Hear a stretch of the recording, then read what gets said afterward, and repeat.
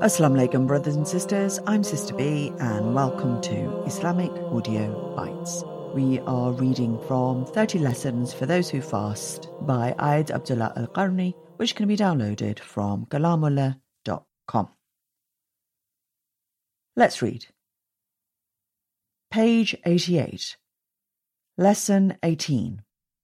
How do we train our children during Ramadan and at other times?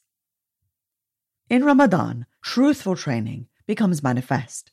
So too does wise guidance in supervising the children, for they are a trust and a charge. The righteous forebears used to train their children to fast and help them to become accustomed to standing in prayer at night. O you who fast and desire that your young ones should succeed with you, here are some matters that would help you to make good the training of your children. First, be, O Father, an example in your character, behaviour, and in your life. Remember that your children look upon you as a father, teacher, guide, and model. Allah Almighty says concerning the Prophet Zechariah, "And so we responded unto him, and bestowed upon him the gift of John, having made his wife fit to bear him a child. And verily, these three would vie with one another in doing good works, and would call unto us in yearning and awe, and they were always humble before us." Quran 21:90. Second, whatever children see or hear at home has a tremendous impact upon their lives and future. The presence of faith, the Quran, and prophetic traditions in the home, together with much remembrance and enjoining of Allah's commands and avoidance of His prohibitions, all will help in making the child upright and steadfast. The introduction of amusements, enticements, instruments of fun, and negligence of Allah's law all render your child ineffectual, playful, and marginal. Third, bond the child to Allah's book through memorization and recitation according to its rules of intonation. This is the period of memorization and reception. If the child loses this golden opportunity by wasting it aimlessly in television and relaxation, he will certainly regret it immensely in the future. He will deeply regret the wasting of those precious hours. Fourth, the companionships of your child during his early years and youth are extremely important. They should be prevented from associating with the vile, corrupt, and debased people. They are more harmful to your children than scabies. They can do more damage than any enemy. Only Allah, the God besides whom there is none, knows how many good children these miscreant characters corrupted. How many times has the company they keep affected children? The Prophet, peace be upon him, said, "A person is in the religion of his close companion, so each should look to whom he takes as a close friend." Don't ask about a person, but ask about his close friends, because every friend follows his companion. Fifth, nurture the child to seek success and maturity. Create in his heart a love for sublime aspirations. Ignite hatred for all that is indecent.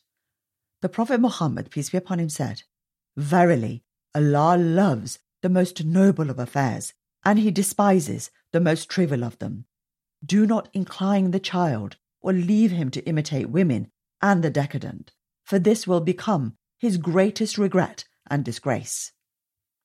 Sixth, observe the child in his dress and appearance, that he should observe the mores of the Muhammadan way completely and not imitate the enemies of Allah.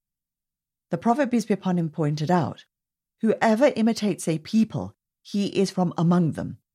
Accordingly, Muslim men should avoid the wearing of gold and silk, or dragging their garments on the ground. They should shun instability and despair in their conversations, as well as excessive laughter, merriment, fickleness, haste, feeble-mindedness, time-wasting, and other such faults and defects. Seventh, exalt the affairs of Allah and all that relates to His religion in the heart of the child. The parent should also sanctify Allah's names, qualities, and actions. He should recognize Him as free of all defects and display this to his child, instilling in him the greatness of Allah, His Quran, and noble messenger, peace be upon him. 8th, encourage the child to seek useful knowledge. The parent should help him to be serious and sincere in this undertaking, and likewise to sacrifice, preserve, and repeat it. Make the child feel the fruits of ripe knowledge, and its alluring results are good enough reason to rise upon from slumber and negligence. 9th, to pray for him to be successful in every prayer and desire from Allah that He should reform and guide him by the hand, to implore in the early hours of the morning and at the times when prayers are granted that Allah should write faith in his heart and help him with His angels.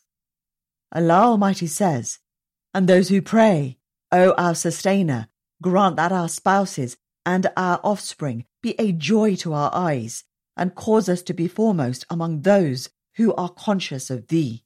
Quran 25 verse 74. 10th, show kindness and mercy to children.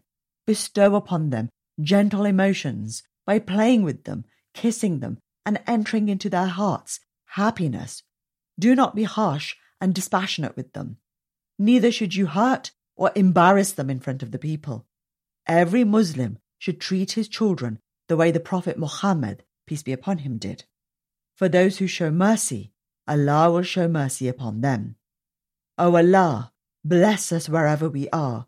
Grant that our spouses and our offspring be a joy to our eyes, and cause us to be foremost among those who are conscious of Thee.